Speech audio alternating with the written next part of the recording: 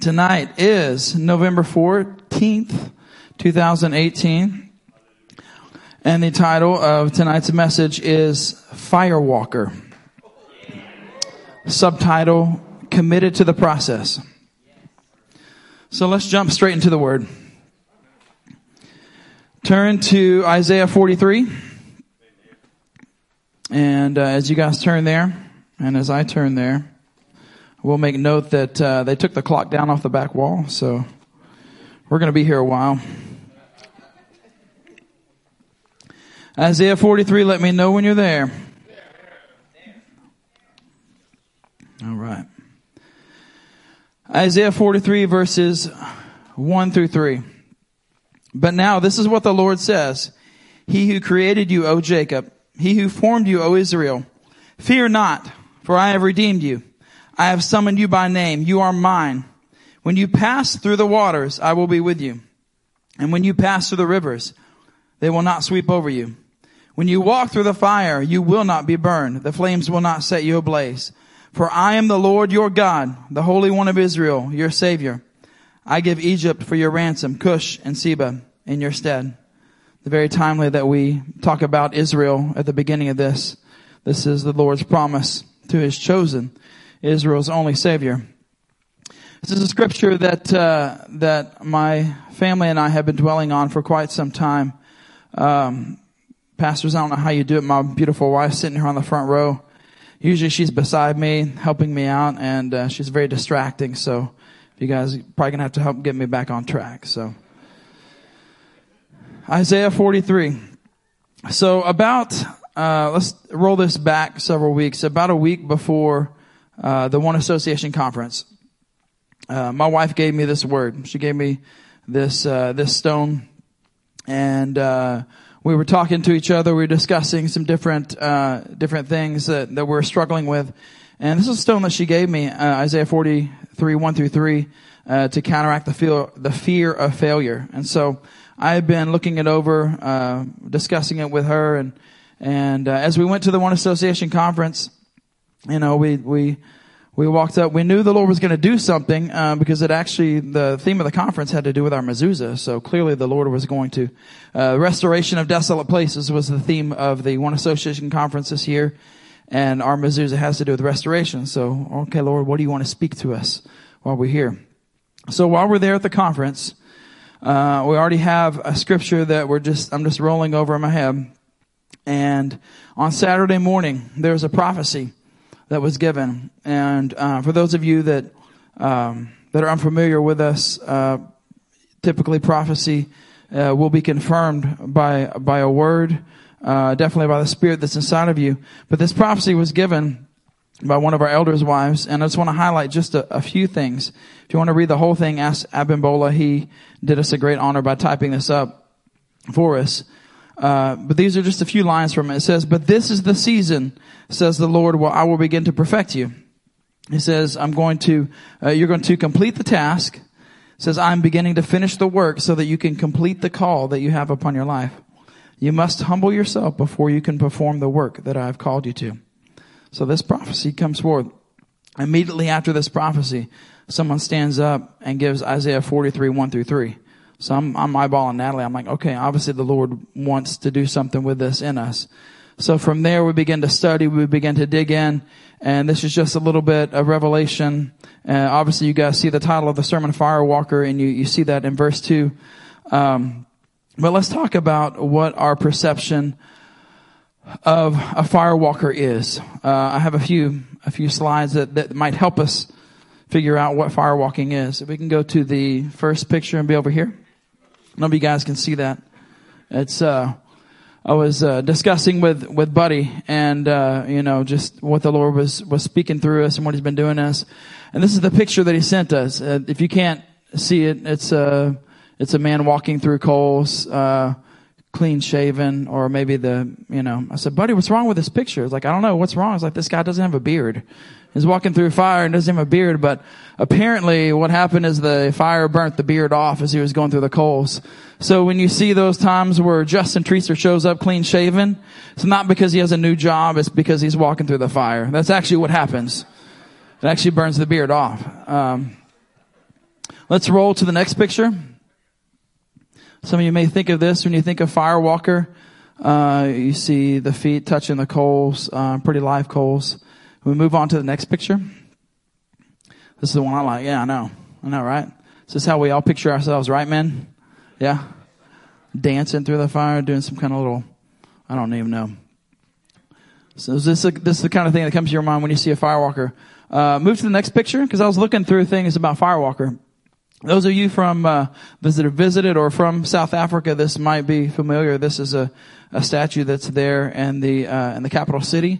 It is called the Firewalker statue. It represents the women who used to take coals, put them on their head, and take them to the market to sell to other people so they could cook their food, so they could keep the fire going. So they would take the fire that they had and they would take it to others so that they could have sustenance, so they could keep the fire going, keep the heat on, those kinds of things. There's a statue. I don't know if anyone has actually seen that. No, we have some people that have visited South Africa, from South Africa, but that is a statue there. So in talking about Firewalker, and if we can move on to, we've got one more picture, is that right? So, I'm dating myself, circa 1986. When I hear Firewalker, I think of Chuck Norris, Lou Gossett Jr. It's a movie they made. If I'm not mistaken, this is actually the first film that was directed by Chuck Norris's beard. That's why he's clean shaven there, because his beard was directing at the time. Came back on later.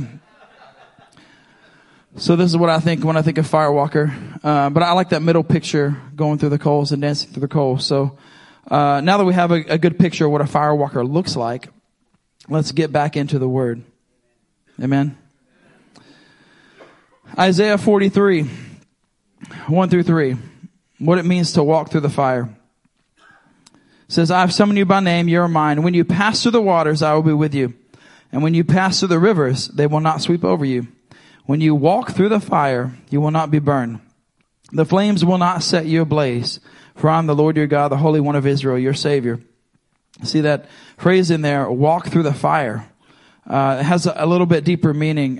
Being who I am, I like to dig apart the words and get into the structures, the paleo and all that kind of stuff. And so I'm taking these three words, walk through the fire, and I'll just mention them. We do have some slides for that as well. That first word, walk. The word walk is halak. And I know I'm talking to a bunch of teachers in here, a bunch of students, and so you probably already understand this word, halak. 1980 means to go, to walk, to come, to depart, to proceed, to move, to go away. Also linked to a way of life, halakha, a way of life. If you are more interested in the paleo, go see someone that knows. I'm not going to get too deep in that. But as I did that, as I researched the actual letters of the word, the Hey, the Lam, and the Kaf, what came out is what it means to walk is to have a revelation that yokes you to the open hand of God. As you're walking, you're having a revelation that secures you to the Lord's hand. And when it's an open hand, He can guide you. He can take you anywhere He wants to. So this journey that you're on, maybe it doesn't look quite like you expected. But when you have that revelation, you stay faithful to stay in the Lord's hand so that you can be moved wherever He desires to move you. Amen. The second word, through. It's a pretty simple word. Hebrew word, bimau, means in, at, or by. It's through, which is obviously what through means. But as I broke down the actual letters, the bet, mem, and vav, it means that in the midst of chaos, He is adding to you, or He is securing you. So you're walking through the fire, and you're in the midst of the fire. In the midst of that chaos, what seems like is something that's going to hurt you, He's actually adding something to you. He's actually securing something to you. He's driving something deep down inside of you. The last word, fire, is the Hebrew word ish. It is a fire, flames, a supernatural fire accompanying theophany. Could be a fire for cooking, a roasting, an altar fire, or it figuratively could be God's anger. And it's only made up of two letters, an aleph or a shin. And what that means to me is it's a picture of the leader sharpening you. It's a picture of the leader pressing you. And depending on what side of the stick you're on, It could be the leader consuming you or dividing you, depending on where your heart is, depending on where your trust is at. So when we put that phrase together, walk through the fire, this is what walking through the fire looks like. It means having a revelation that binds you to the open hand of God, so that in the midst of chaos, He secures you and adds to you by sharpening and pressing you with His strong power. That's what it means to walk through the fire. Holding on to something that God is giving you. Holding on to a revelation that takes you through this process. It's being committed to a process. Walking through the fire is not just, like we saw those other pictures, a guy's just dancing around on the coals. That's not the fire. Fire is, that's an event. That's probably, if that's me, that's about all, well, it wouldn't be me in the first place. I'm not going to do that. But if it was me, that would last all of 12 seconds. I'm getting over that thing as fast as possible. But when the Lord says we'll walk through the fire and not be burned, it's, it could be a lifetime. And it's a process. Actually, it is a lifetime. It's a continuous process in our life that causes us to trust in the Lord.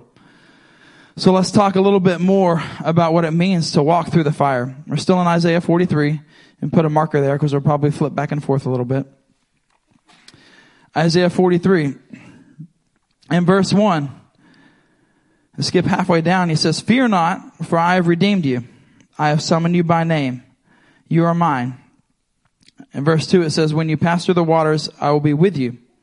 And when you pass through the rivers, they will not sweep over you. When you walk through the fire, you will not be burned. The flames will not set you ablaze." And keying on verse 3 as well. "For I am the Lord your God, the Holy One of Israel, your Savior."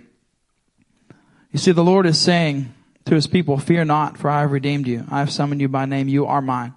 He says, "I am the Lord your God, the Holy One of Israel, your Savior." See, the Lord knows what lies ahead on the journey. He knows the plan. He's already set out the plan. He's already called us. He's already set us apart. Even before we were born, He knows the plans that He has for us, plans to prosper us. So He knows what lies ahead on the journey. So what He does is He strengthens us and He encourages us ahead of time. He surrounds us. You see, even in the layout of the scripture, if you're looking at your Bible, it wouldn't be on the screen. In verse 1, He says, "Fear not." And in verse 3, He says, "I am the Lord your God." Well, what's in between "fear not" and "I'm the Lord your God"? Walking through fire. Exactly. You're walking through the fire. So He already knows ahead of time you're going to go through this journey. So the Lord is surrounding us, encouraging us, telling us, "Do not fear." He's encouraging us, saying, "I am the Lord your God. I am with you wherever you will go." And He knows you're going to walk through the fire because He just told you you're going to walk through the fire. But He also told you you're not going to get burned. Amen? So let's look at a few instances of the Lord encouraging us even before we begin to walk through the fire. Turn to Exodus 3, verse 13. Let me know when you're there.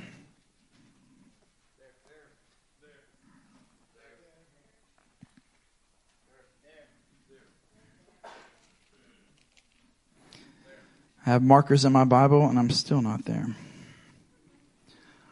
Exodus 3, verses 13 through 14. Moses said to God, so this is God and Moses having a conversation. He's just stood on the mountain. He's looking at this shrubbery that's on fire, and he's in awe, struck wonder, like, why is this thing not being burned up? Why is this not being consumed? And so he's having this conversation with the Lord, and God's telling him, you're going to go back to Egypt. I know you haven't been there 40 years, but you're going to go back to Egypt and you're going to deliver my people. And he's probably thinking, well, Lord, I tried this already once and it really didn't work out so well for me. That's why I'm here on the far side of the desert with these sheep. And so Moses is having this conversation, doubting that he's going to be able to do this. And this is the conversation they're having, starting again in verse 13. Moses said to God, suppose I go to the Israelites and say to them, the God of your fathers has sent me to you. And they ask me, what is his name? Then what shall I say to them? God said to Moses, I am who I am. That is what you are to say to the Israelites. I am has sent me to you. See, those words, that combination of words, that Yahweh Elohim, we see that in Isaiah 43 and verse 3. It says, the Lord your God, It's Yahweh Elohim. So the Lord is encouraging Moses, Yahweh Elohim, I'm with you. I am the existence of everything, and I am the ruler over everything. I will be with you. Don't be afraid. So Moses goes. The conversation carries on. But let's flip over to a couple of chapters to Deuteronomy chapter 31. And we'll pick up with another conversation.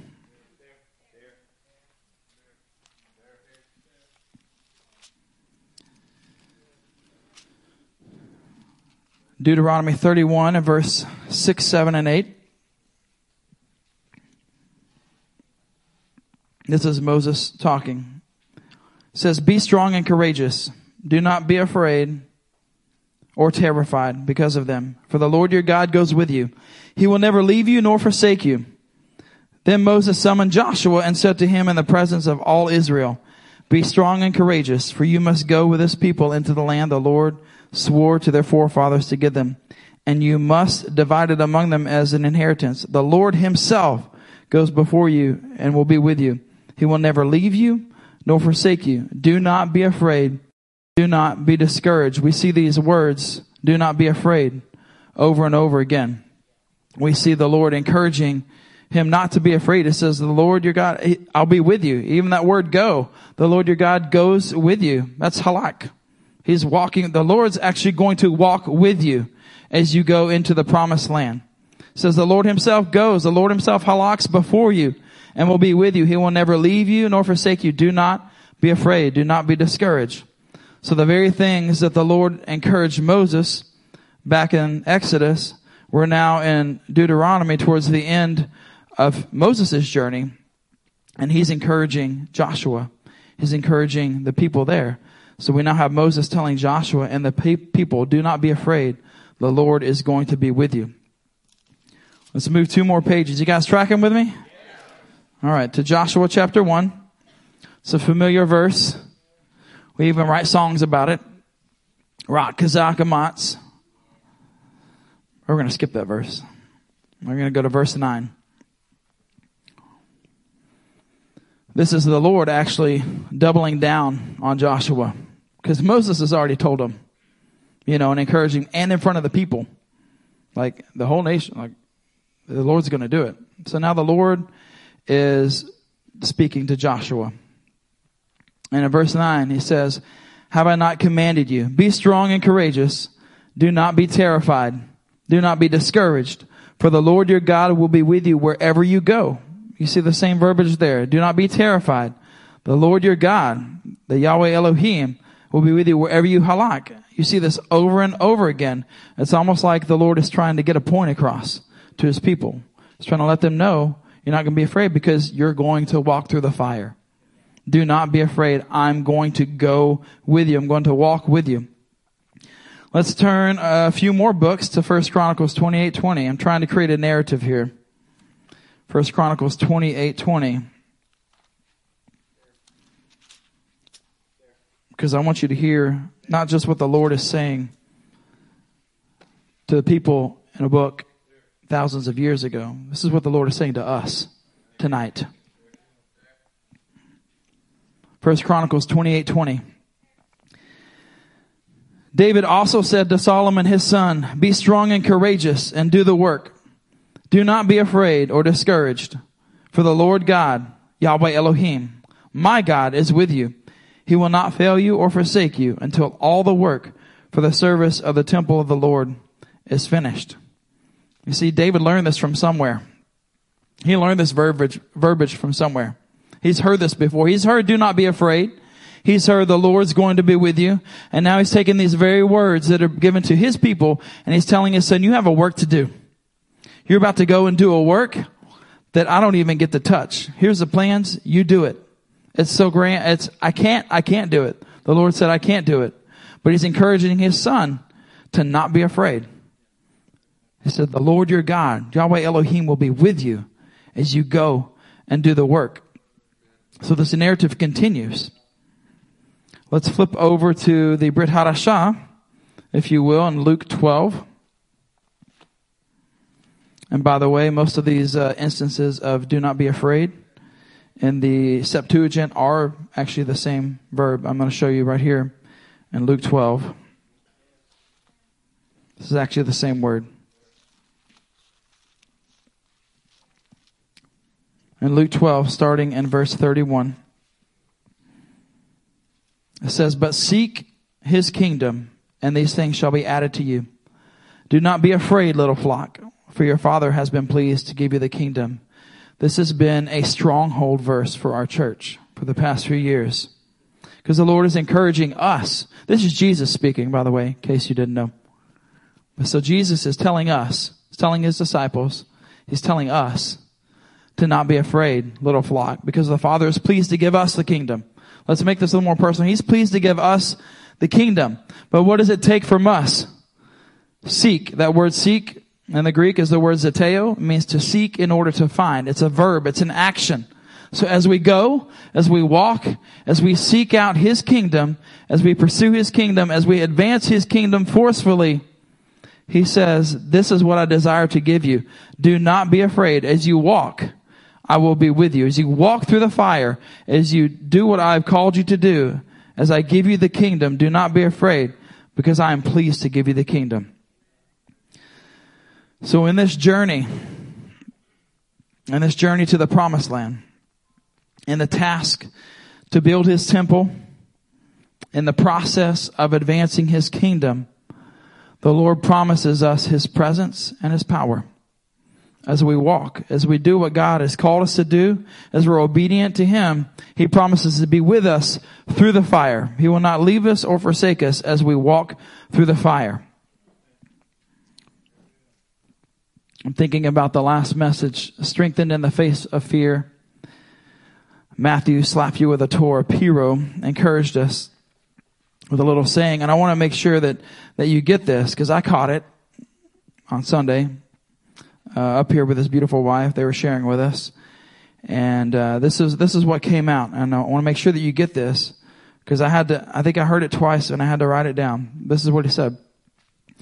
The Father of our faith is also the Father over our fears. I'm not talking about Abraham, father of our faith. I'm talking about the Father, Heavenly Father. The Father of our faith is also the Father over our fears. He's the Father of our faith. He is the author. He is the perfecter of our faith. He is the beginning and the end, the Alpha and Omega. He is Yahweh Elohim. The Father of our faith is also the Father over our fears. Well, why does he have to be the Father over our fears? Because we're going to be afraid. I mean, this is the same vein that we're hearing. God sandwiched it before us, sandwiched it for them before, and he's telling us now. Even in the message from Sunday, he is also the Father over our fears. You see, he's like an eagle with wings that cover over us. He's a canopy. He's a protector. He's a fortress. He's a stronghold. He's something that we can run to. Because the Lord knows that we're going to be afraid. He knows that we're going to see the circumstances around us. We're going to see the fire that's all around us. But the Father, he's the same Father over our fears. He's the same Father that's covering us, that's protecting us, that's sheltering us, that's hiding us in the shelter of his wings. Why is he the Father of our fears? Maybe because when we're not feeling so full of faith, one day we might actually get stuck in the mud. We might actually put ourselves in the mud. We might jump down into that pit. But we also know that he pulls us out of that miry clay. He pulls us out of that slimy pit and sets us on a firm foundation. Who is him? The rock, the firm foundation. He is the Father over our fears. When the waters overtake us, and go back to Isaiah 40. It reminds me of Isaiah 43 verse 2. If waters are going to overtake us, it says, when you pass through the waters, I will be with you. And when you pass through the rivers, they will not sweep over you. So why is he the Father over our fears? Because he knows we're going to have to walk through turbulent times. We're going to have to walk through waters with undercurrents and tows that we're not expecting. Things that'll pull us off of our feet, that will cause us to fear, that will cause us to doubt. But he is the Father over our fears. He will cause us to walk through. And there's a little word in there too that I think sometimes we forget. It says when you pass through. When you pass through. When you walk through. The Lord's expecting us to walk through. It's not either I get it or I don't. It says when you do, because it's going to happen. It's going to happen. But when we do, we can lean on Him, the Father of our faith and the Father over our fears. Amen? So this is how our journey started. I'm going to tell you, be a little vulnerable with you guys. This is how the Lord encouraged us. And this was a little over 2 years ago. The Lord told us not to be afraid, said He'd be with us. So we're going to rewind a little over 2 years ago. This is 5 days before Shiloh was born. It was a Tuesday night. Some of you were actually there. It was definitely labor pains. I mean, it was painful. But it was false labor. We'd already called the pastor's wives. They were there. They were, all the signs were there to have this baby. No one knows how that feels, right? All the signs of having a baby? No? Anybody over in this general direction over here? Signs of having a baby? Everything's there. Contractions are there. But everything stopped. And it just stopped. No, this is it. This is how it has to be. And then there was an anxiousness that we had because it needed to happen. It needed to happen right then. These are the signs. Everybody's here. We got to make it happen right here, right now. This is it. But everything stopped. And so Jen actually prayed over Natalie, told her to rest, keep seeking the Lord, and just trust in Him. So as Natalie was praying, seeking the Lord, okay, what's going on? Because women know their bodies better than anyone else. And we still didn't know what was going on. This is what the Lord told her as she prayed. The Lord said, I will fulfill this promise. Will you do it in my strength or in yours? And that's what the Lord told Natalie, and because we're one, He told us. He will fulfill the promise. But will we do it in our strength or in His? And so what we thought, obviously it was just about her being born, this process. It was time. If it was time, when it's time to have a baby. But so we thought, okay, it's about when Shiloh's going to be born. We're going to have her, and and how this is going to line out, and who all's going to be there, whatever. And we're one of those people that inflates a pool in our living room, fills it with water, and we're one of those people that have the baby in their own house. That's us. So there's we're committed. And there's a process to it. And so we thought, that's what this is for. That was our expectation. We expected that this was that word, okay, Lord, we're going to trust you about how Shiloh's going to be born. Is it going to be a water birth? Is it going to, what is it? This is where we're at. And, but what we didn't know is that the promise that He was giving us was in order to strengthen us for the fire that we were about to walk through. It was a moment that we could look back on, and we still look back on. And we lean on the promise of His strength at work within us. Just like He said in Isaiah 43, He said, when you walk through this fire, He said, don't be afraid. When you walk through this fire, I will be with you. I'm the Lord your God. Is everyone getting a clear picture of what maybe walking through the fire is looking like? Yeah. So there was a burning word that was shared a few weeks ago. It started the One Association conference, and the ladies were able to re-partake of that word again at a ladies' teaching. And I want to take a look at that because it was a very timely word of what it means to be surrounded by the fire but not being burned up. And so if you will turn with me to Exodus chapter 3. Since we were already there tonight in verse 9, let's just go back up to verse 1. And let's have this conversation from the beginning of the chapter. Exodus 3, verses 1 through 6. Now Moses was tending the flock of Jethro, his father-in-law, the priest of Midian. And he led the flock to the far side of the desert and came to Horeb, the mountain of God. There the angel of the Lord appeared to him in flames of fire from within a bush. Moses saw that though it was on fire, it did not burn up. So Moses thought, I will go over and see this strange sight, why this does not burn up. So when the Lord saw that he had gone over to look, God called to him from within the bush, Moses, Moses. And Moses said, Here I am. He said, Do not come any closer. God said, Take off your sandals, for the place where you are standing is holy ground. Then he said, I am the God of your father, the God of Abraham, the God of Isaac, and the God of Jacob. So I don't want to make this just about a shrubbery. I want to make this very personal. So when we mention from here on out, we're going to talk about this shrub, this whatever it was. It is a life that is consumed by the presence of God. That's consumed by the fire of God. So we're going to talk about our lives. You see the life that was there in the desert, on the backside of the desert. It was willing. The sight was beautiful, even though that life could not see outside of its current state. So you have this life that's on fire, that's burning, but it's not being consumed. And Moses is drawn to it. This life, it was intriguing. The burning was intriguing to others. It drew people in. It drew Moses in. It drew him into a place. I mean, he's doing his thing. He's working. This is what he's supposed to do. But something's pulling him in because it's not burning up. It's on fire. It's clearly on fire, but it's not burning up.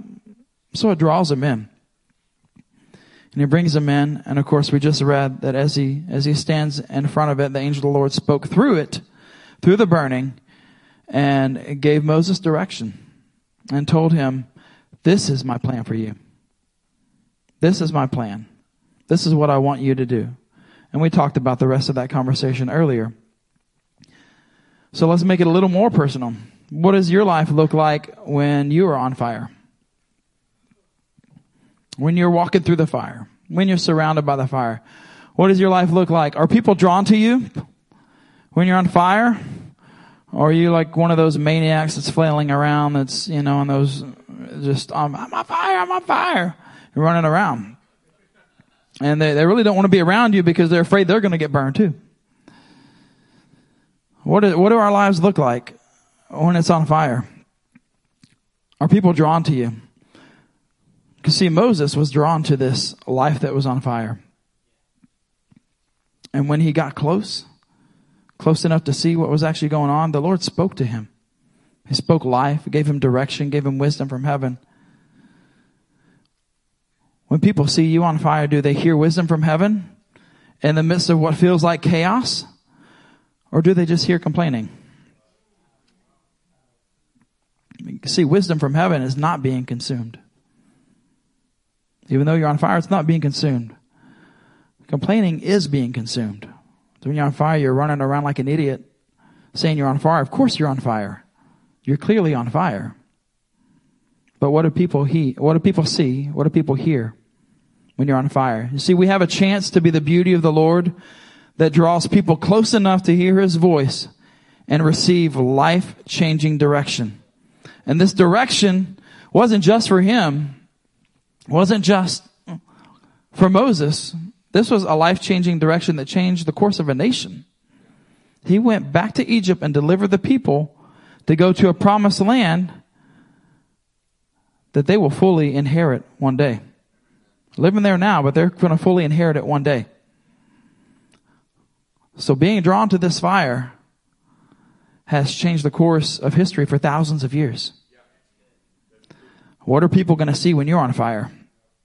Are they going to get revelation from heaven? Or are they going to see some crazy person flailing around, complaining that they're on fire when you're clearly on fire? Let's be the life that gives direction, that gives revelation, that changes the course of history. Amen? Turn with me to Philippians chapter 2.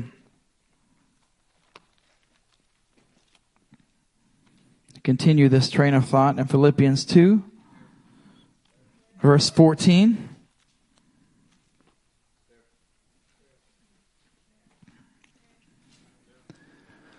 It says, "Do everything without complaining or arguing, so that you may become blameless and pure, children of God without fault in a crooked and depraved generation, in which you shine like stars in the universe as you hold out the word of life." See, Paul's encouraging us when we walk, when the course is set before us and we're doing things, do it without complaining or arguing. It doesn't say it's going to be easy. Obviously, if there's an opportunity to complain or argue, it's going to be hard. Something's going to be hard. There's going to be bumps in the road. There's going to be fires on either side of you or right in front of you. But do it without complaining or arguing, so that you may become blameless and pure. So that fire doesn't consume you, but it purifies you. And that fire actually makes you shine like the stars in the universe as you hold out the word of life. See, that life that was on the mountain of the Lord that Moses was in front of was like a shining star. And life came out of it. Life-giving direction came out of that. This is Paul encouraging. He could have very well been thinking about that as he's writing this. A shining star in the distance that speaks life to all those that see it. Turn with me to 2 Corinthians 4.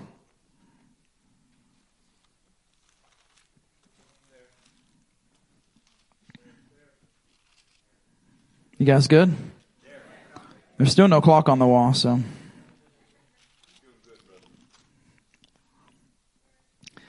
2 Corinthians 4, starting in verse 16. Says, "Therefore we do not lose heart, though outwardly we are wasting away, yet inwardly we are being renewed day by day. For our light and momentary troubles are achieving for us an eternal glory that far outweighs them all. So we fix our eyes not on what is seen, but on what is unseen. For what is seen is temporary, but what is unseen is eternal." See, when we look at the fire that we walk through, that's something that's outward. That's something that is seen.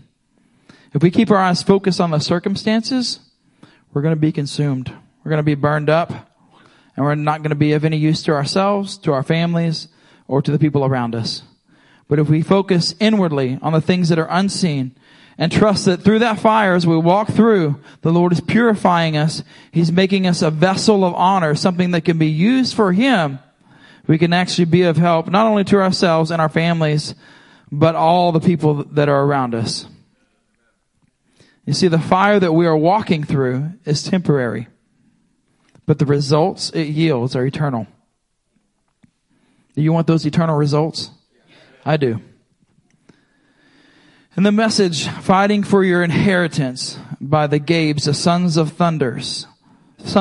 Thunder, we see that the internal and external struggles, whether it be fear or whether it be actual birds of prey, those struggles allow us to rely on a faithful God to gain that inheritance.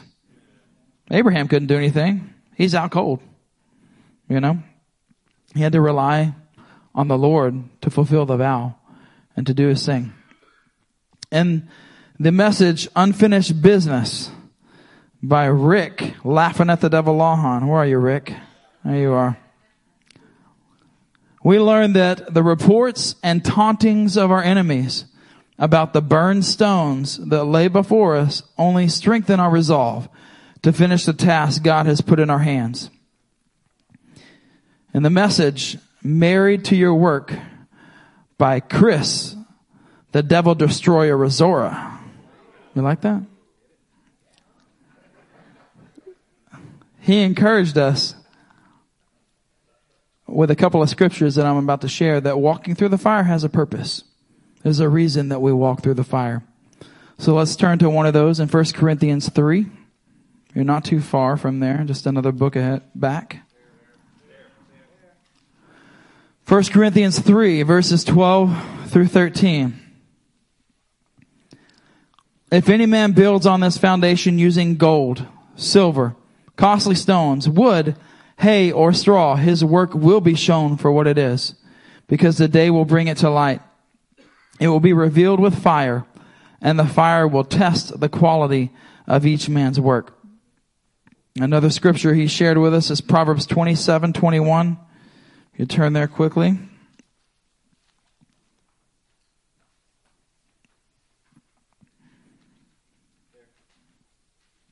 Proverbs 27:21 says, "The crucible for silver and the furnace for gold, but man is tested by the praise he receives." So when we walk through the fire, there's a purpose. There's a reason for it.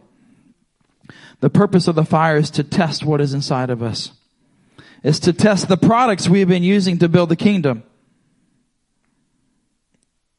We hear that language even in Deuteronomy chapter 8. The reason why the children of Israel walked through the wilderness. Why did they walk through the wilderness? To test them. To see where their hearts were going to be. To see if they were truly and fully committed to the Lord. It wasn't because he just wanted them to walk around for 40 years. He was testing them to see where their hearts were. So when I ask you tonight, and I'm still asking myself, which kingdom have you been building? Because the fire is going to test what's inside of us. It's going to test our reactions. It's going to test how we interact with people. It's going to test the products that we've been using to build the kingdom. Well, what products have we been using to build the kingdom? Because it will be revealed by fire. And I would much rather have it revealed now than later, because it will be revealed. Lord, please bring the fire now. Reveal the hay, the stubble, the things that can easily burn away. Because I want something pure to bring to the King of Kings. I want a crown of glory to bring to him. I don't want something that's useless. So Lord, please reveal it now. So when we walk through the fire, the purpose is to reveal those things that will burn away. So let's let it be now. Amen. Let's move on to Daniel chapter 3. And we're going to camp here just for a little bit. Let's pick up in verse 25. And I'm going to read from the screen because my Bible was purchased many years ago before I turned 40. And the print is not as friendly to me. Yeah. I'm holding out for those glasses. I know. Daniel 3 verses 25. And then we're going to talk about some unintended benefits of walking through the fire. Because the fire is hard. It's not easy. It's not a walk through the park. It's not a skip through the coals like maybe we saw some of those pictures. Fire is hard. So let's read Daniel 3 verse 25. He said, "Look, I see these 4 men walking around in the fire, unbound and unharmed. And the fourth looks like a son of the gods." Next verse. "Nebuchadnezzar then approached the opening of the blazing furnace and shouted, 'Shadrach, Meshach, and Abednego, servants of the Most High God.'" I thought he just erected a statue to himself. I thought he was the Most High God in his eyes. Well, apparently the fire changes things. "Servants of the Most High God, come out, come here." So Shadrach, Meshach, and Abednego came out of the fire. And the satraps, prefects, governors, and royal advisors crowded around them. They saw that the fire had not harmed their bodies, nor was a hair of their heads singed. Their robes were not scorched, and there was no smell of fire on them. We'll pause right there. A few unintended benefits. We know the story pretty well about the 3 Hebrew slaves. One of the unintended benefits is that the fire, it actually killed their captors. When their enemies bound them up and threw them into the fire, it actually consumed them. So it actually revealed. It didn't consume Shadrach, Meshach, and Abednego. It consumed the armed guards that threw them in. So this fire actually brought revelation. It revealed who the true enemy was. The fire they were able to enter into became death for the enemies of God. You see, in our own lives, the fire burns away the things, or sometimes even the people that were out to harm us. That fire, they killed the enemies. It brings revelation of who the true enemy is. I'm not talking about just people. Let's get beyond that. The entrappings of this world, the enemy, the roaring lion, like a roaring lion out there trying to devour us, coming to steal, kill, and destroy. It reveals who the true enemy is, and it protects us. It's that added protection. We see that back in Isaiah 43 verse 2. When we walk through the fire, we will not be burned. We will not be consumed by the flame. Another unintended benefit of walking through the fire is that it brought true freedom. See, that fire burned the cords that bound them, and they were able to walk around. In our lives, the fire burns away the entangling sin that was meant to bind us up, and it gives us true freedom. Do we want to walk around in freedom? Then we got to go through the fire. Another unintended benefit of walking through the fire is that it brings God's presence. You see, there was a fourth man in the fire with them.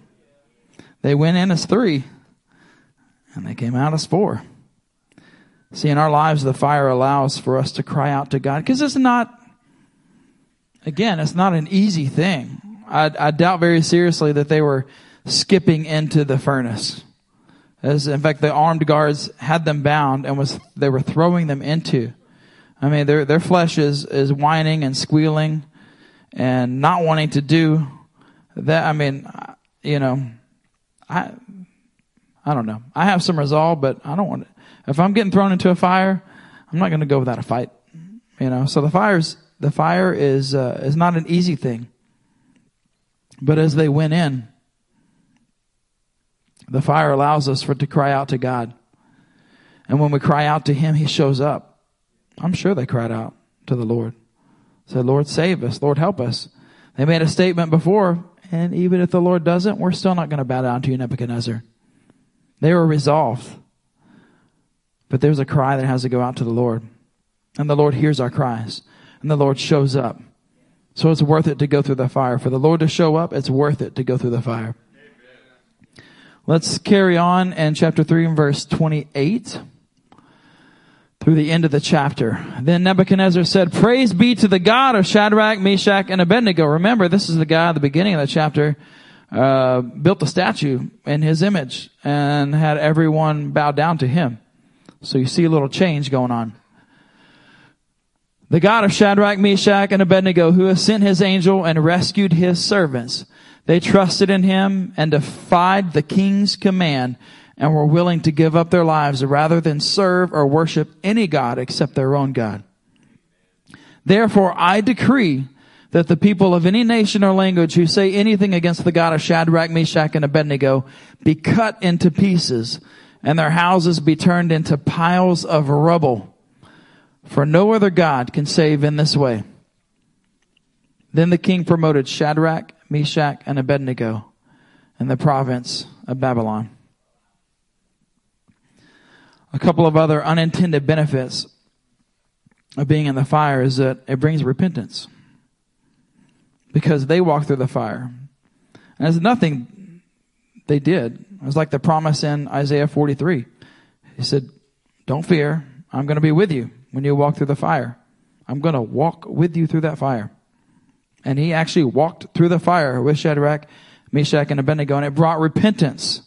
Repentance to Nebuchadnezzar, who praised the Lord God of the Hebrews, of Shadrach, Meshach, and Abednego.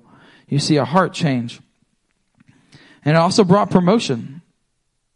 It says that he appointed them, promoted them in the province of Babylon. And that's not the reason why. But we do want to have something to offer the Lord. We do want gold and silver refined in the fire, purified. We don't want something that's going to burn up. Because when we see the Lord one day, everything that we have, the books that are written down, books about everything that we've done, are going to be presented before Him. All of our works are going to be presented before Him. I want something that's pure. I want something that's been tested, that's been tried to present before my King of Kings. Amen. That is the reward. And it's nothing that they did. I mean, they didn't have a fireproof suit that they put on before they jumped in. It's nothing they did of their own. It was the Lord that did it. And what a faithful God that we have. It wasn't just enough to bring them out of the fire. The enemy promoted them after coming out of the fire. They didn't deserve that. I mean, they were just probably hoping to get out of the fire, and the Lord favored them. The Lord's hand was upon them. So I read this story 5 or 6 years ago.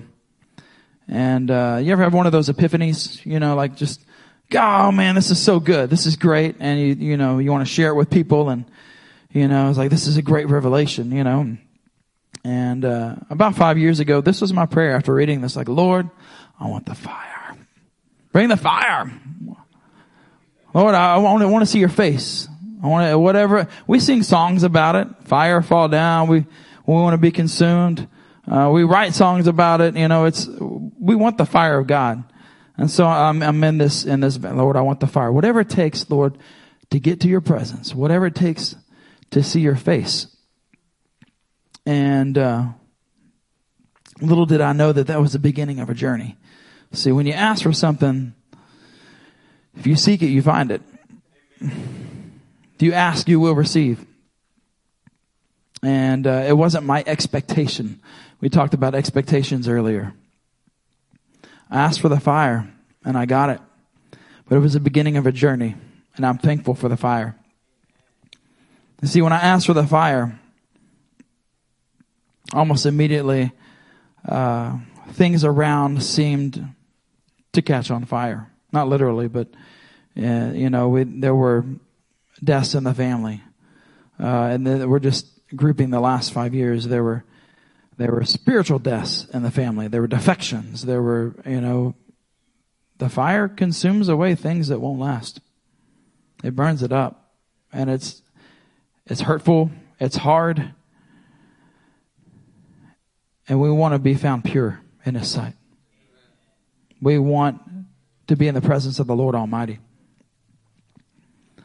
For us, it also showed up in the form, just like we talked about earlier, walking through the fire brought repentance of Nebuchadnezzar. For us, this journey of walking through the fire, it brought repentance in our hearts, in our lives. Not just between me and my wife. Sometimes that's easy to do behind closed doors. Behind, like, okay, honey, I forgive you. Now let's go make things right. Sometimes that can be easy, but when the doors aren't closed, and when your sin affects more than just you and your family and affects other people, it becomes public. And we went through a season because we had things that were binding us up. There were cords that were entangling us, that were entrapping us. There was isolation. There was selfish ambition. There was pride. There were things that were binding us up, and we needed to go through the fire to have freedom. And we needed it in a public fashion. And it's not something that we wanted. We didn't want to do that. But the Lord has a plan for us. And the same as Shadrach, Meshach, and Abednego said, Lord, and if we don't survive this, we're still going to do it. Amen. We're still going to walk through the fire. And there was a word that Brent gave in the midst of that. And he didn't even know what he was saying. He said he prayed over us and prophesied over us. We were just praying. We were just, oh God, help us. And he said, you are temple stones, but I'm pulling you out, because stones that need to be worked on can't be worked on near the temple. They have to be taken outside of the camp. So he said, I'm taking you outside of the camp. I'm removing you from the wall. I'm going to take you outside of the camp. I'm going to work on you, but I'm going to put you back in place for the use of the kingdom, back into the temple. So it was a season that we had to be pulled out. And the Lord is placing us back into the right place, into the temple of the Lord. And there's another little jaunt through the fire that we partook of a little over 2 years ago. See, I told you about the promise that the Lord gave us. He said, basically, take your hands off of, we thought it was just the birth. Take your hands off of Shiloh. I'm going to do this in my strength, not in yours. And so we began this journey. And the this journey began in our home. And for those of you that don't know, just share a little bit. When Shiloh was born, in our living room, because we're those kind of people, our midwife took Shiloh and looked at her, and the pastor's wives were there. They can account for this. There was just something. I don't know. There was just something. We were happy. We were excited. We were like, we just had a baby, and it was hard. Man, that was so hard pushing that baby out. It hurt. It hurt so bad. We're excited. We're just excited parents. We're like, man, that baby coming out. You know, babies get squishy heads and all that kind of stuff. We didn't think much of it. Our midwife takes Shiloh and, thinks she's doing measurements and weights and all that kind of stuff that happens when you have a baby that you guys are going to enjoy soon in the name of Jesus. And she makes some calls, and Natalie goes back to the room, and she brings me in. And she tells me, I made some calls. You're going to need to go to the hospital sooner than later. There's nothing immediately wrong right now, but your daughter, she has a smaller head than usual. And so, it's a condition called microcephaly. Could be caused by a number of things. It's a really broad brush stroke that you just, we don't know, and so like, wow, telling me what, all the could be's. And so in that moment, standing there, and I think by that time, the pastors, you guys were all there too, and man. So I had a choice. Turned around because I had to tell my wife what was going on. One of those conversations you really don't want to have, ever. And I don't want anyone to ever have those conversations. But so I turned around, and the old house we're in, walked down this hallway. To the left is our bedroom. To the right was Emmeline's room. Walking down the hallway. God, I have no idea what's about to happen. So instead of talking to my wife, I go into Emmeline's room. The kids they're gone. They're not there. You don't want kids there when you're having a baby. That's just awkward. So I went to Emmeline's bedroom, and I hit the floor. God, I have no idea. Like, I mean, I don't know. I don't know. And I said, Lord, you got to do this. And he's probably thinking, I told you that 5 days ago that I would do that. So I get up from off my knees. I didn't know I was on my knees, but I was actually walking through the fire. Went to the opposite room, talked to Natalie, and she kind of knew something was going on. So we packed things up, and we began our journey through the fire. Went to the hospital. They admit you, they hook you up to all kinds of stuff, and immediately they're going through tests.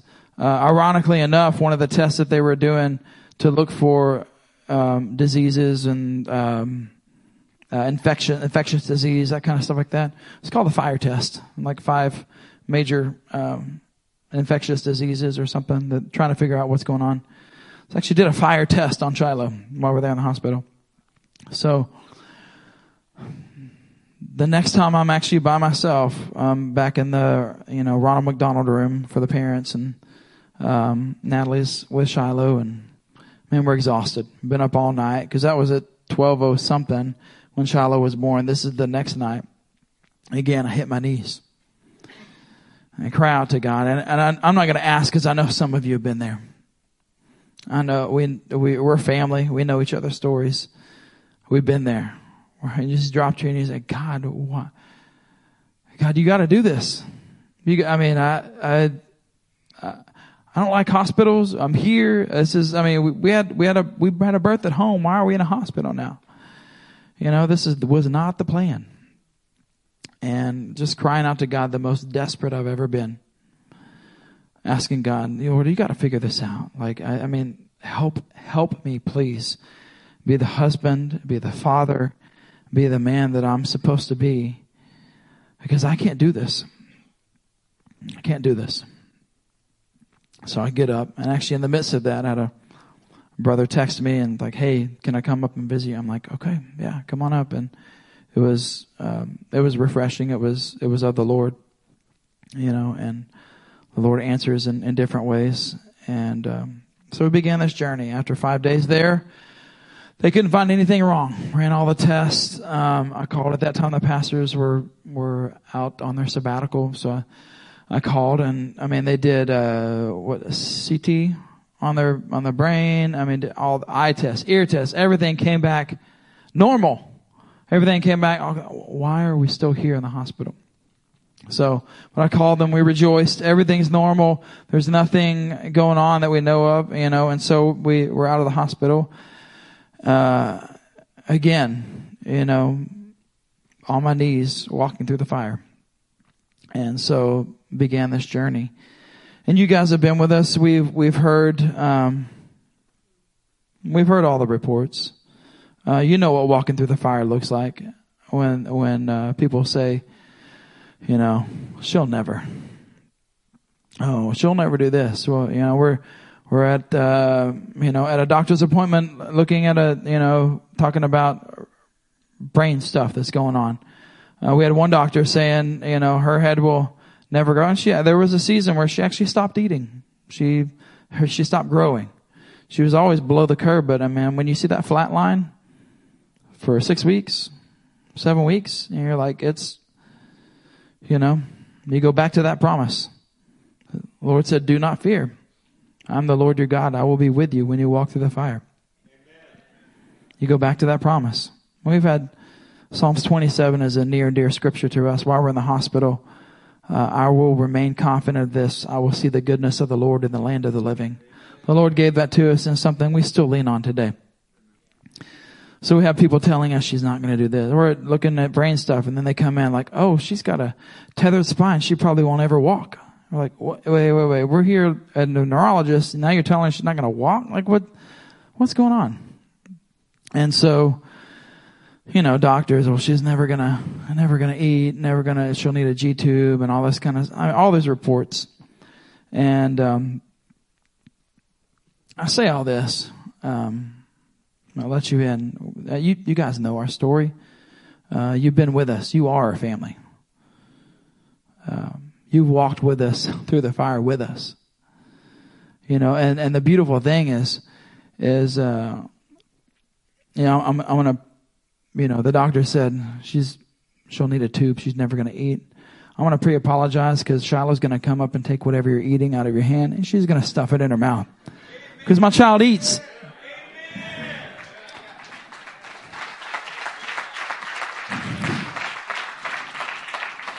It's been a walk, and to encourage you guys as we, as parents, as new parents, you're about to find out you're going to have like 2 zillion pictures of this kid. Take pictures of the first steps, but the first time that she actually walked, she'd taken some steps, but it's just a Wednesday night. Not just a Wednesday night, but where it's a Wednesday night, we're here, she's over there, she's, wants to let go. We're like, okay, well, she'll just stand there. She's not going to do anything. That was our expectation. She's going to do what she's keep on doing. She walks. She just starts walking, takes off from the kids' room, walks to the hallway, walks to the kitchen, comes in here and finds me. I'm like, what just happened? What just happened? And so Shiloh's walking, and you see her now. You'll see her after church. She's walking. But what was that? The report that said she'll never walk? She'll never eat? Yeah. No.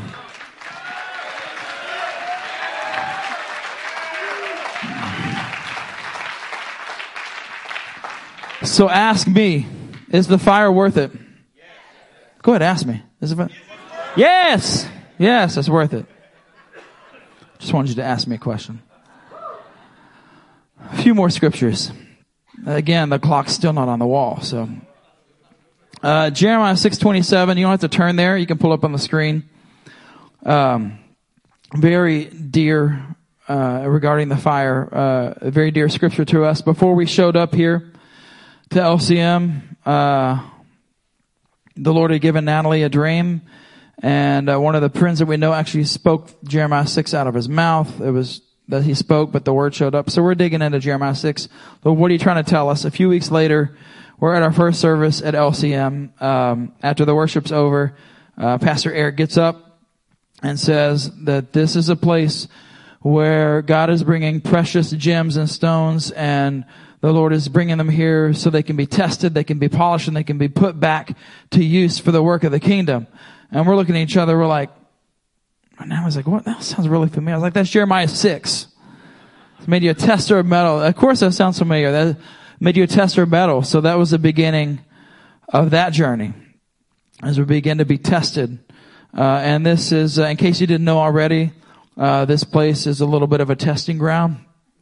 You might get burned once or twice or a few times, but for your own good. My kids have gotten into this habit of saying, burn. And I'm like, what? I mean, that's like 1980s, but they want to say burn, when they say something. And it's not even, they didn't actually burn them, but it's just different. But this is a place of testing. This body is a tester of metals because God wants to purify you. Amen.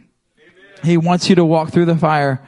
And He's never going to leave you. He's never going to forsake you because He wants you to be something that's used for noble purposes.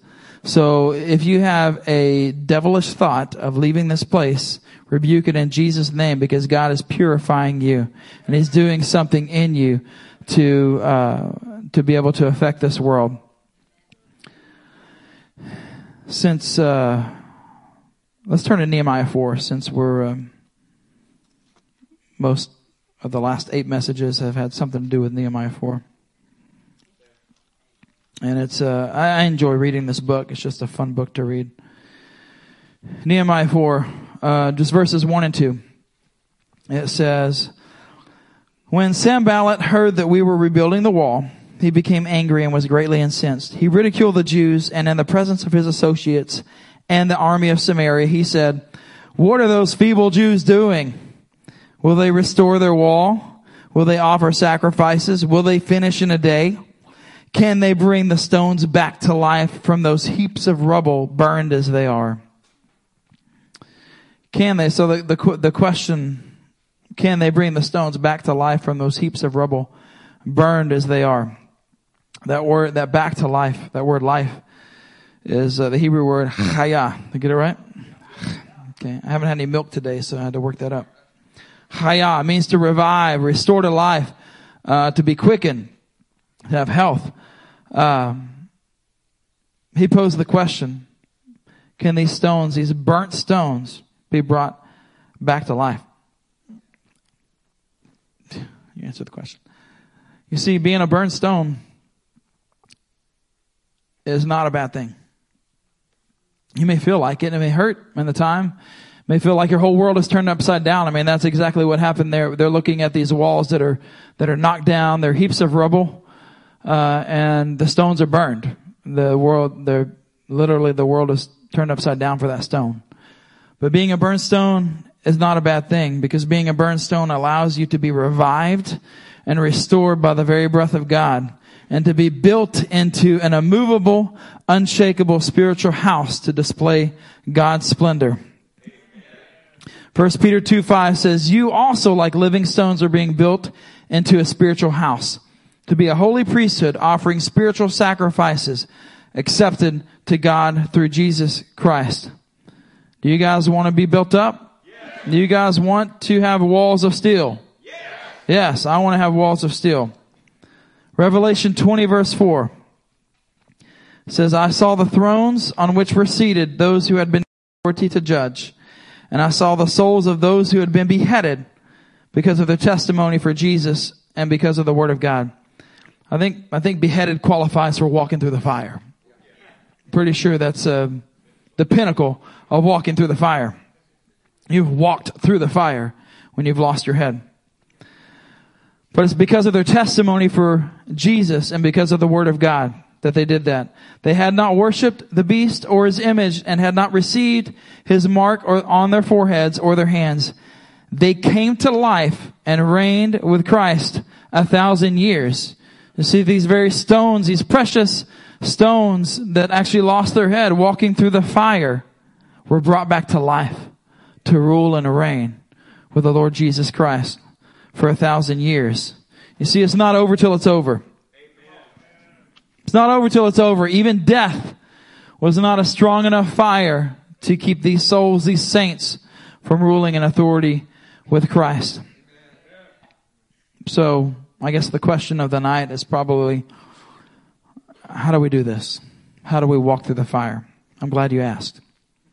Let's turn to John chapter 15. We've got a few more scriptures. We're dropping in altitude. The seatbelt signs are back on. And in verse 5, again, I'm going to read from the screen to help me out.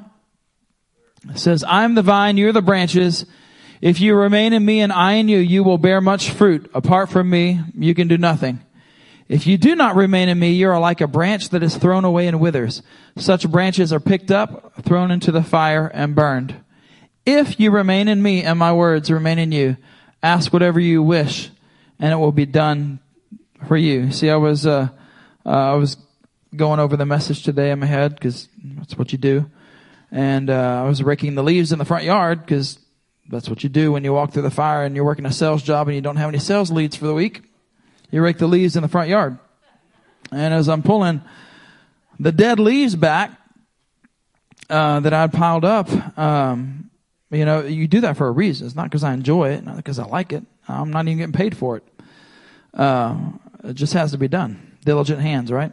And so I'm thinking about it. All these leaves are dead. What happens if I leave them in place? It smothers the life underneath. Have you ever left something in the grass too long? It kills the grass. It kills it.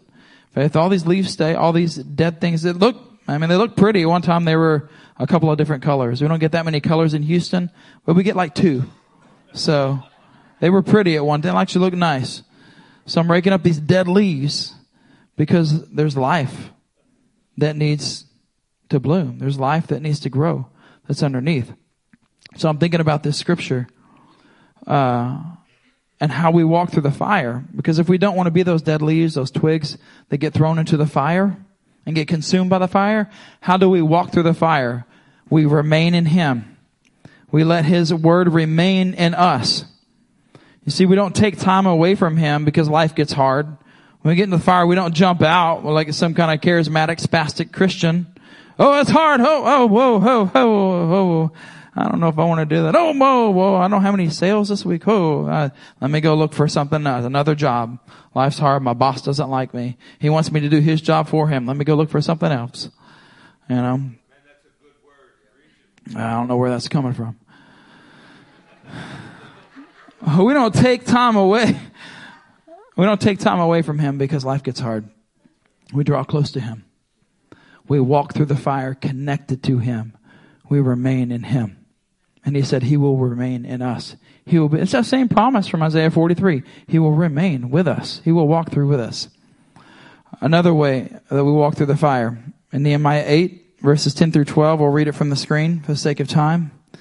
That's quick. Nehemiah said, go and enjoy choice food and sweet drink. So what had just happened? They're reading the law in front of all the people. And it's just, this is the law, man. It's hard. Nehemiah said, go and enjoy choice food and sweet drinks and send some to those who have nothing prepared. This day is holy to our Lord. Do not grieve, for the joy of the Lord is your strength. Next verse. The Levites calmed all the people, saying, be still, for this is a holy day. Do not grieve. So you hear that same verbiage, don't be afraid, don't be scared.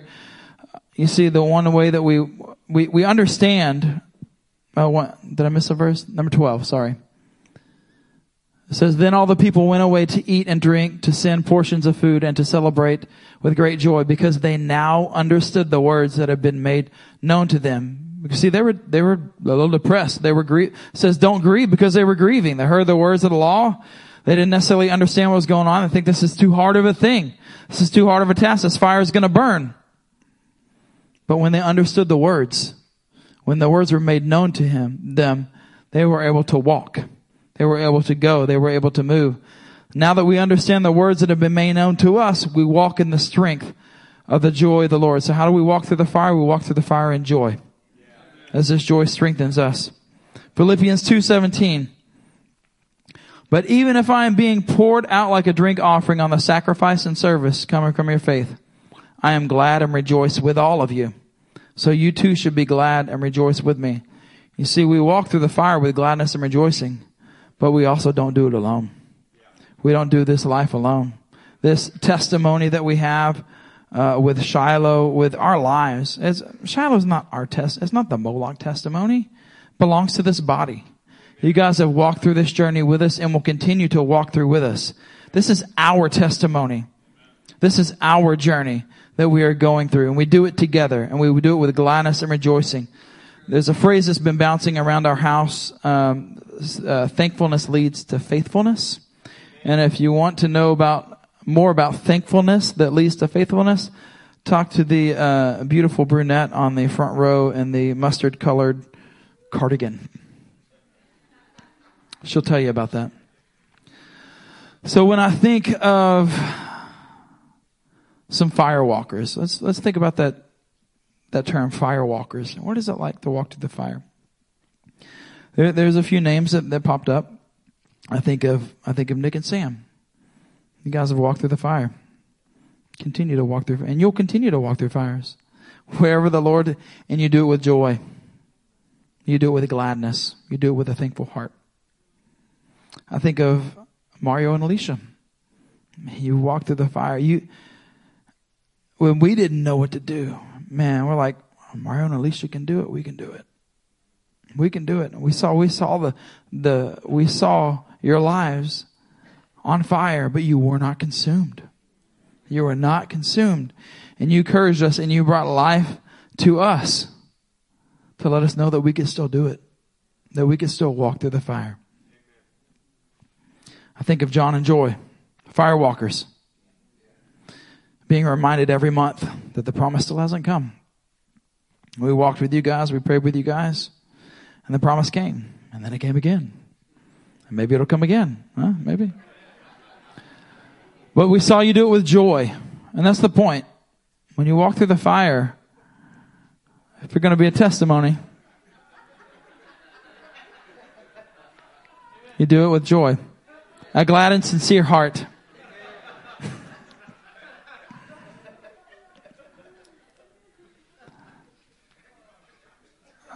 When I think of another firewalking couple, I think of Damien and Tamika. Amen. Guys are walking through the fire. You can do it. You can do it. The Lord is faithful. He will not fail us. He says, do not fear. I will be with you. I am your God, and I will be with you.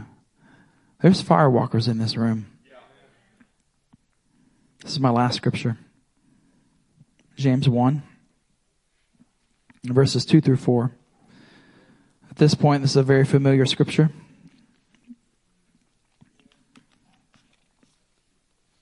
I'm sure you already have it highlighted 3 different colors.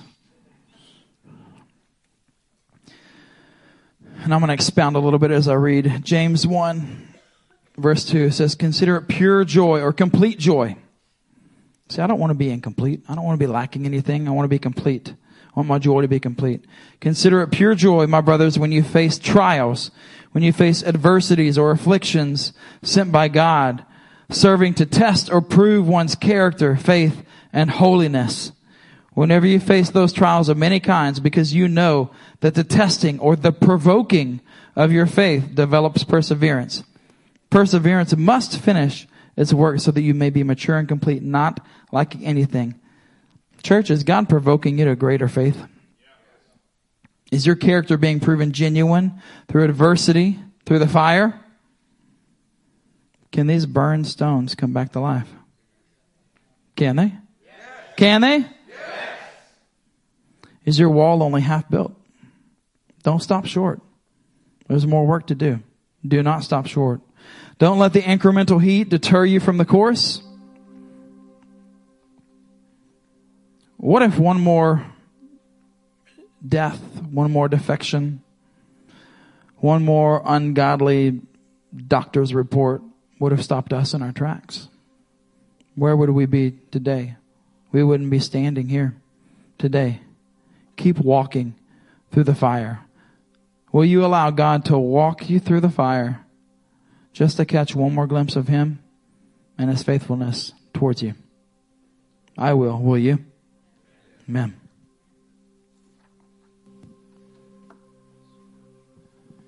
Man, I enjoy when people bring a word from their own life.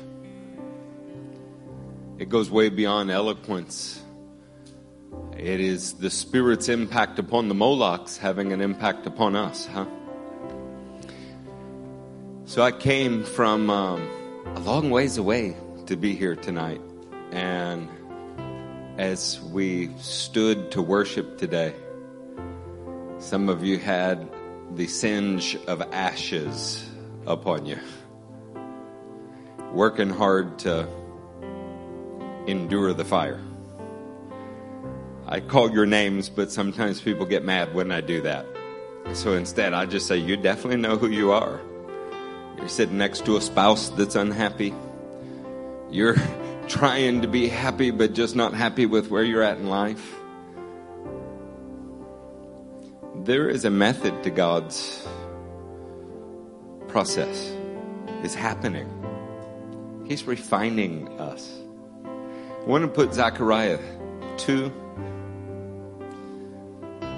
verse 3 on the screen. While the angel who was speaking to me was leaving, another angel came to meet him. Run, tell that young man, Jerusalem will be a city without walls because of the great number of people and animals in it. And I myself will be a wall of fire around it. Before we get to the next part, did you hear in the Molock's testimony? Fire eliminates the superfluous. It really does. It's got a way of shaping and sculpting you. When you don't know where your income is going to come from, you stop fighting about the color of the carpet. When you want to produce life and nothing you do makes it happen and you have to depend on the Lord, you stop worrying about your 401k. Fire is put there to focus you in the revelation that He's put in your open hand. That's what it's for. But that's not the only thing that it's for. And I will be its glory within. See, fire reveals something inside of you.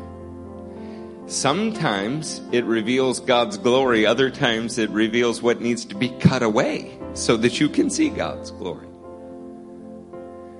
There is no genuine Christian family in this room that is not in the fire, because this is how He refines all of us. The question is what is that fire doing? Is it consuming you, or is it refining you? If you walked in here tonight and joy was a rare commodity for you, if your face did not look like an advertisement for Christianity, you might need to consider that the process you're going through is so that God's glory would be revealed. That's what it's for. We're not talking about just faking it. We're talking about embracing it. Because I don't know whether you caught it in the story, but Shiloh walks. I don't know whether you caught it in the story, but Joy has not just one child, but two. I don't know whether you caught it in the story, but Steve and Joy have a child that they weren't supposed. I don't know whether you are realizing it, but the end of the fire is something that is beautiful, something that nobody can take from you. This ministry was more than founded in fire. It burns here all of the time. That fire eliminates the superfluous. It reveals God's glory, but it does something else. It protects you. If you have no adversity in your life, you wouldn't be sitting here right now. You think you would, but it's when you're in victory that you become self-confident, that you fall on your face. It's when you're in the fire that you become God-reliant and He can exalt you. We need this in our lives. So whatever you think fire is, let me tell you, it's not your problem. It's your perfection. Peter understood it. He said, our faith is being refined like gold in fire. Yeah? Let's stand to our feet. Let's rise to that refining process.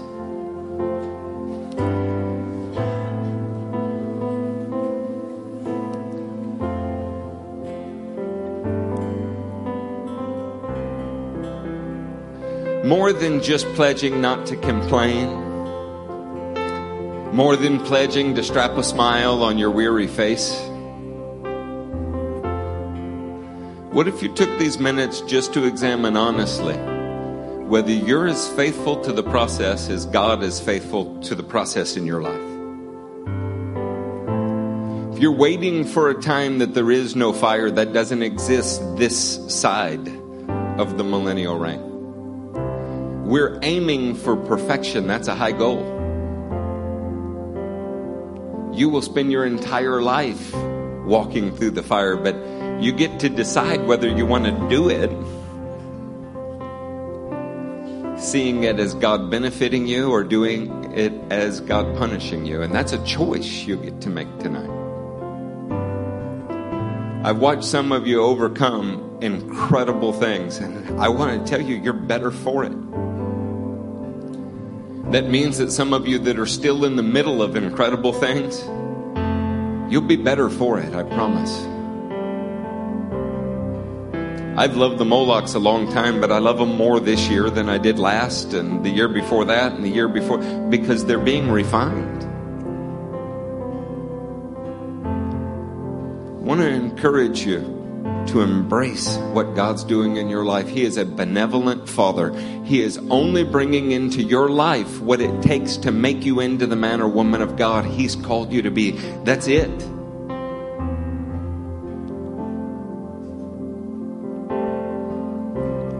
If we could embrace that, then every day becomes a blessing instead of drudgery. Did you walk in with a little drudgery on you? Because you can walk out shiny and perfected.